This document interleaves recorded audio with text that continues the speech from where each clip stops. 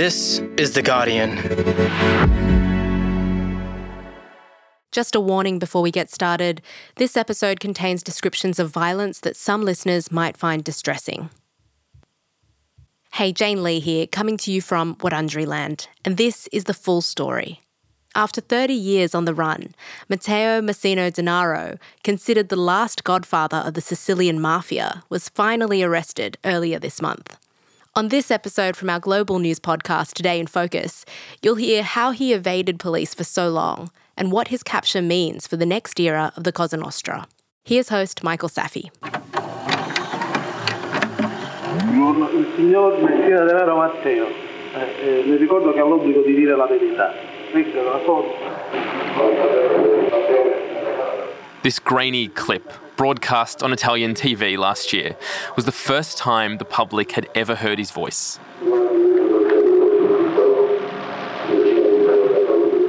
Matteo Messina Denaro, the last godfather of the Sicilian mafia. A man who'd boasted he'd killed so many people he could fill a cemetery. Who'd been part of a campaign against the government that turned parts of Italy into a war zone. And who had been on the run for 30 years.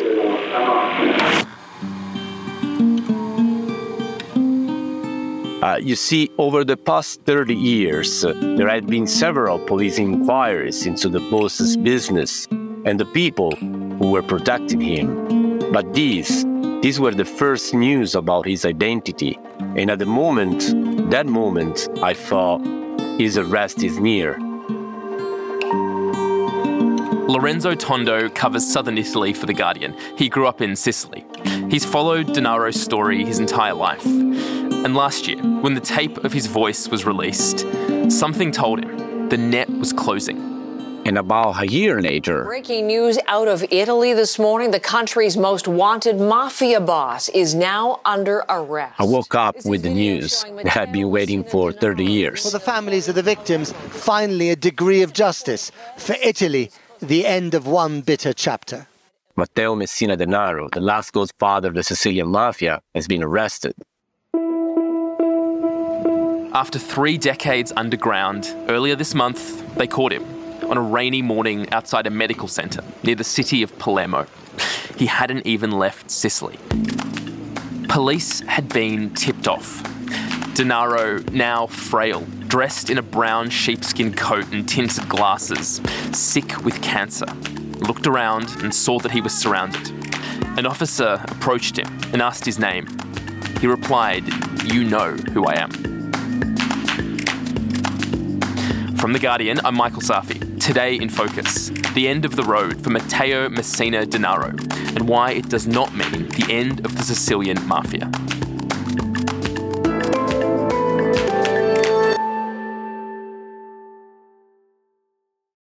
Lorenzo, I want to understand why this arrest is such a big deal. So take me back to the beginning of this story.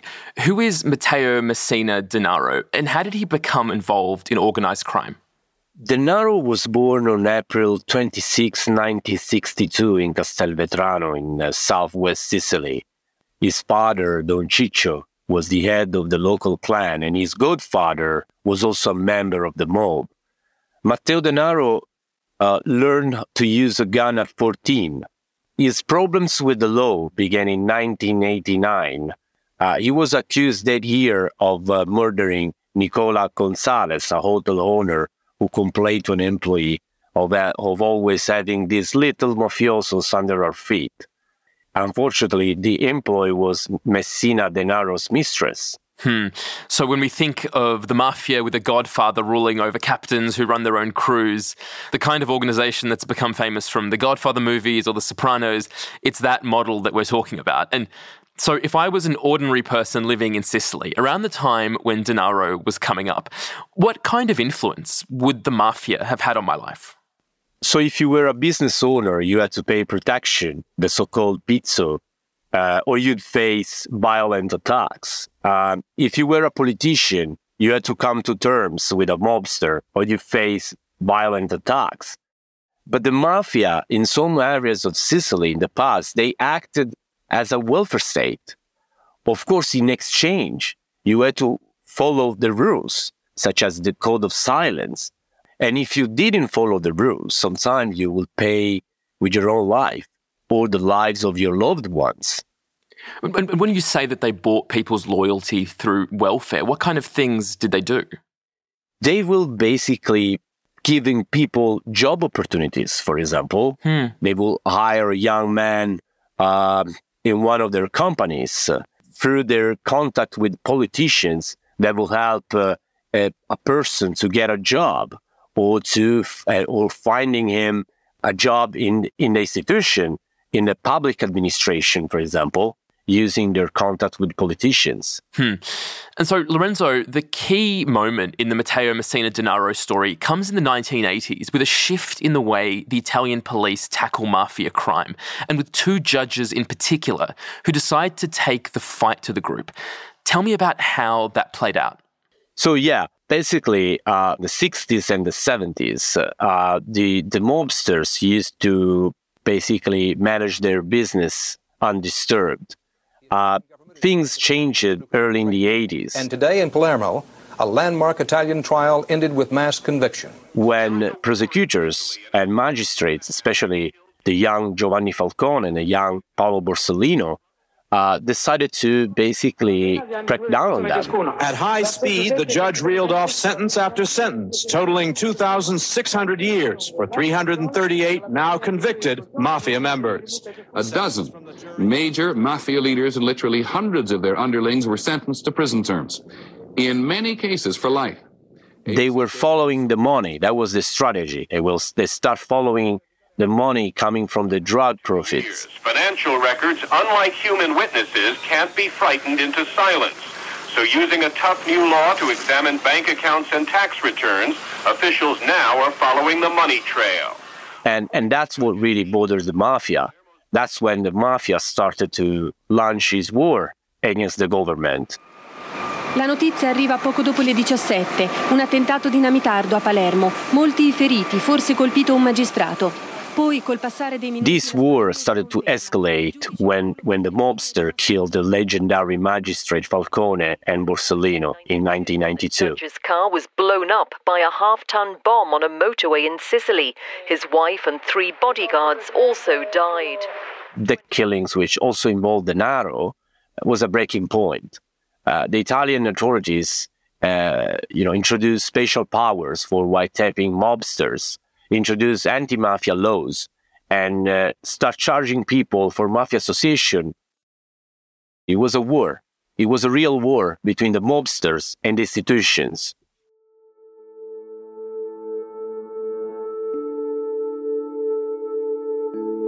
Claire Longrig, you're a journalist with The Guardian, and you were actually writing about the Sicilian mafia in this period when Denaro was allegedly involved in assassinating these 2 judges who had pursued the mafia so aggressively.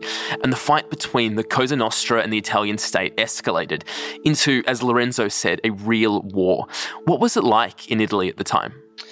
Well, I remember going down to Palermo right after the murder of Giovanni Falcone, and the atmosphere was extraordinary, where people had previously been silent and withdrawn, and people didn't used to really speak about the mafia openly. I found the city in a state of great grief and open demonstrations. There were women on hunger strike in the middle of the square. There were processions. People were putting sheets out from their balconies with messages saying, no to the mafia. It was really an amazingly powerful moment. Despite the popular uprising against them, the mafia didn't back down and the war escalated. What happened? So, for the first time, as far as I know, they conducted a bombing campaign on the mainland. Apparent bomb explosion blasted the heart of Florence, Italy early this morning, killing at least a half a dozen people. So they went to war in Rome. The mafia is suspected in a car bomb attack last night in the swank residential neighborhood of Rome. At least 23 people were hurt there. In Florence. Among the dead were an 8-year-old girl and a 9-month-old baby. And in Milan, they planted bombs. They tried to murder a top talk show host, a kind of Piers Morgan of the time, Maurizio Costanza. Wow. And they blew up the Uffizi. The famous Uffizi, storehouse of some of the world's most famous art treasures, was damaged, as were some artworks. There was a 9-year-old girl amongst the people that were killed. It was a really shocking campaign. The idea was to try and force the state to back down on laws it had passed against the mafia. So high security detention of convicted mafiosi and the seizure of assets from convicted mafia bosses. These were changes in the law that the mafia was trying to force the state to back down with this bombing campaign. I mean, it was an outrageous gambit.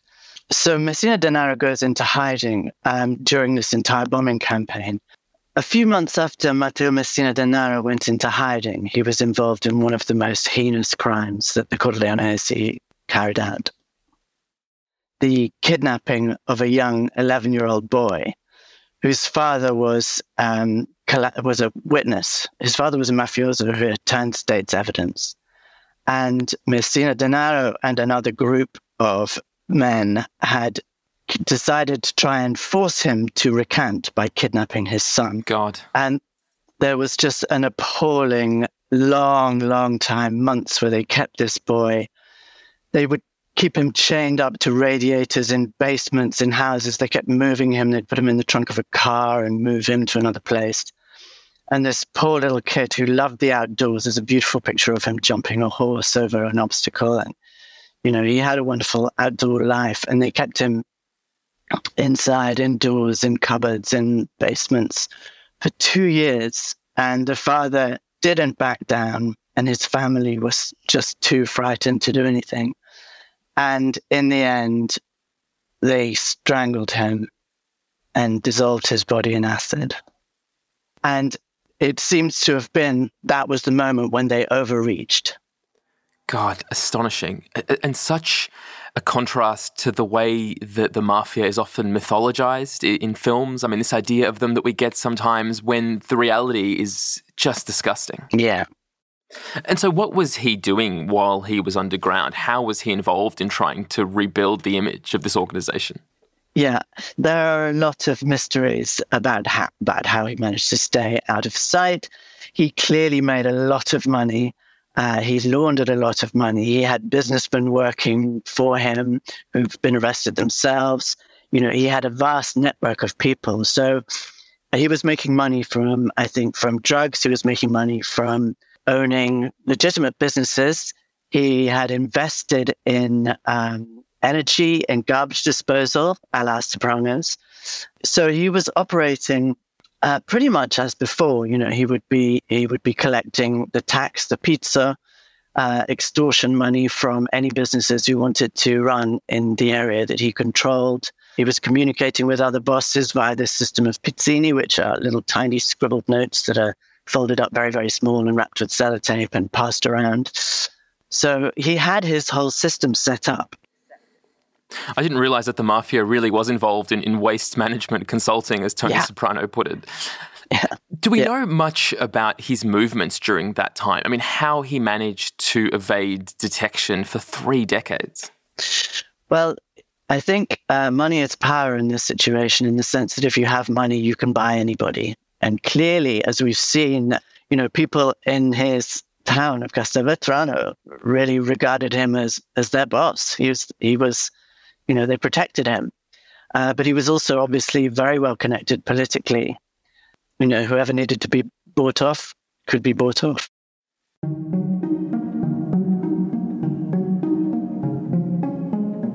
Lorenzo, can you tell me about this decades-long cat-and-mouse game between Denaro and the police that finally came to an end last week? What have the police efforts to catch him looked like, and have they ever come close before? Well, since the manhunt for Denaro started in 1993, year after year, Italian investigators scorched the earth around him by arresting hundreds of his confederates, including cousins, nephews, and his sister. There was a bar in Campobello, very close from his apartment. The police arrested dozens of people there who allegedly protected him years ago. They placed something like 50 cameras on it. And Denaro was going there almost every day, and they still didn't catch him. Every time investigators seemed to get closer to their target, Denaro will once again fade away, like a ghost. However, it is certain that in early 2020, Denaro decided to move to his Sicilian stronghold in the province of Trapani, hiding out in Campobello, 5 minutes from his hometown. And Lorenzo, how is it possible that it took this long? I mean, you said that police were watching bars that he used to go to. They were coming so close to him so often, but were never able to actually arrest him until last week. How can that be possible? I got a very good clue when I visited his bunker last week in Campobello di Mazara. So the bunker was located in Campobello, not far from his apartment. Campobello is a small town in southwest coast of Sicily, 3 kilometers from the sea. It's surrounded by orange and tomatoes fields. It's not the beautiful Sicilian town people would expect, but it is 5 minutes from Denaro's hometown, Castelvetrano, and 11 minutes drive from his mother's house. That means protection, which is one of the reasons for why, when you're hiding from the police, you will find protection among your relatives. You don't want to be surrounded by strangers who can easily report you to the police. It's interesting because you expect that a guy like that would have changed his appearance, maybe gone to another continent. But when you put it that way, it makes sense. He needs people that he can trust. And where does he find them? Close to home. What do we know, Lorenzo, about the conditions he was living in that bunker, this place where we think he was hiding out for months, maybe years? Well, we didn't have the chance to visit the actual bunker because the police is still searching the cove, still looking for documents, still looking for any evidence of his presence there. What we know is that they found diamonds, emeralds, and gemstones inside this bunker, which was concealed inside a closet full of clothes.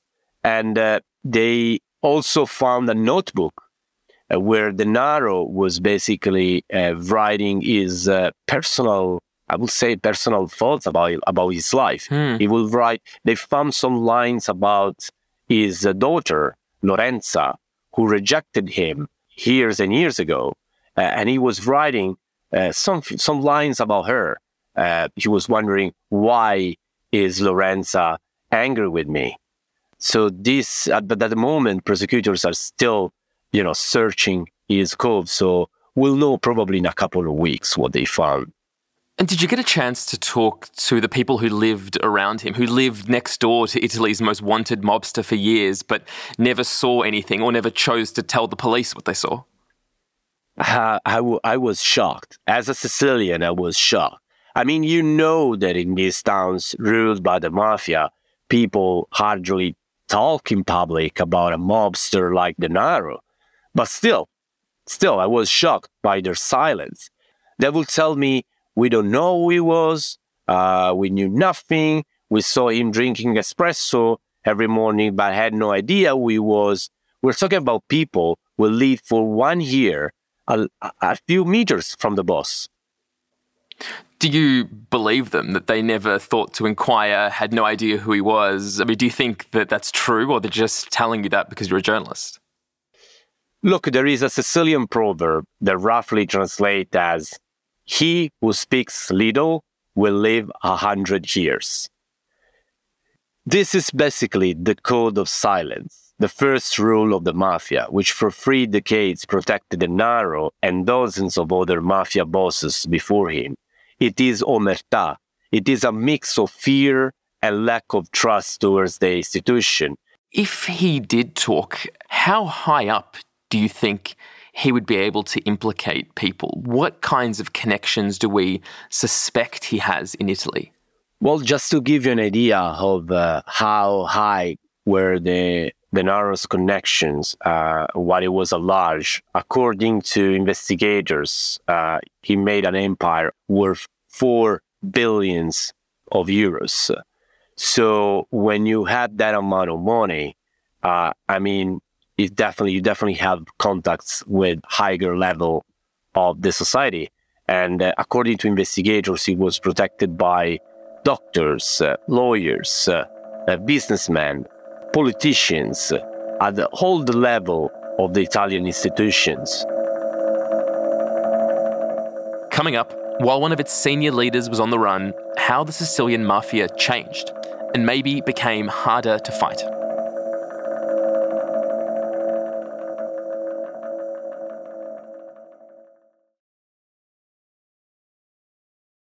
Lorenzo, you told me that denaro became synonymous with a certain period of the Sicilian mafia at its most violent and perhaps its most influential. So what's happened to the Sicilian mafia in the 30 years since denaro went into hiding? What does the organisation look like now? 30 years ago, the Sicilian mafia controlled, these provinces, these areas, and slowly this has changed. Today, most of the bosses are in prisons or dead. The Sicilian mafia is definitely in worse shape compared to other mafias such as the Camorra or the 'Ndrangheta. They look more like gangs now. Mobsters today in Palermo are former drivers of the old mobsters. And every time they try to raise their heads, they're getting arrested. And so if I was an ordinary person living in Sicily now, maybe someone who owned a business, what kind of role would this new Sicilian mafia play in my life? Well, definitely. I've seen shopkeepers recording with their own cell phones mobsters coming to the shop asking for pizzo, for protection money. It was something that was impossible to imagine in the 80s. And then reporting them to the police. So things have definitely changed. But in the small towns, where everyone knows each other and their secrets, it's still very hard to rebel against a mobster. And the arrest of denaro is something that has been celebrated across Italy as a massive blow against organised crime. But is that true? What kind of impact will putting denaro behind bars have on organised crime in Sicily and across the country? Denaro is definitely a person who holds the secret of the years of terror. He's the last godfather of the old mafia, but he's not the last mobster. His arrest is a serious blow to the Cosa Nostra, but I wouldn't say that this is a blow to the Sicilian mafia. If he was that important, he wouldn't have been caught, probably. The future of the mafia is a big question mark. It could evolve into sort of a gang, or he could change his face. It could turn into something else, something that we have never seen before. It could lower their weapons, but infiltrate the finance. Who knows? And so if the modern mafia is better integrated into the economy, into politics, does that also make them harder to fight? Like, what are police doing to try to crack down on the way the mafia looks now? Well, look, since the death of Giovanni Falcone and Paolo Borsellino in 1992, Italy has certainly demonstrated an attitude of non-tolerance towards the mafias, applying, like we say, repressive decrees for the arrest of mafiosi and increasing the powers of anti-mafia prosecutors. Unfortunately, however, the problem of the mafia is not just the bosses. It's not just the weapons or the drug business. The problem of the mafia in Italy is the mafia mentality, which predates the actual mafia. The mafia mentality consists of, for example, the phenomenon of widespread corruption among politicians, among the people who believe that the state and the law are enemies. You don't fight the mafia mentality with repressive anti-mafia laws. In order to destroy the mafia, you need to change that mafia mentality by giving Sicilian people more opportunities, investing in these territories, showing people that the state is there to protect them.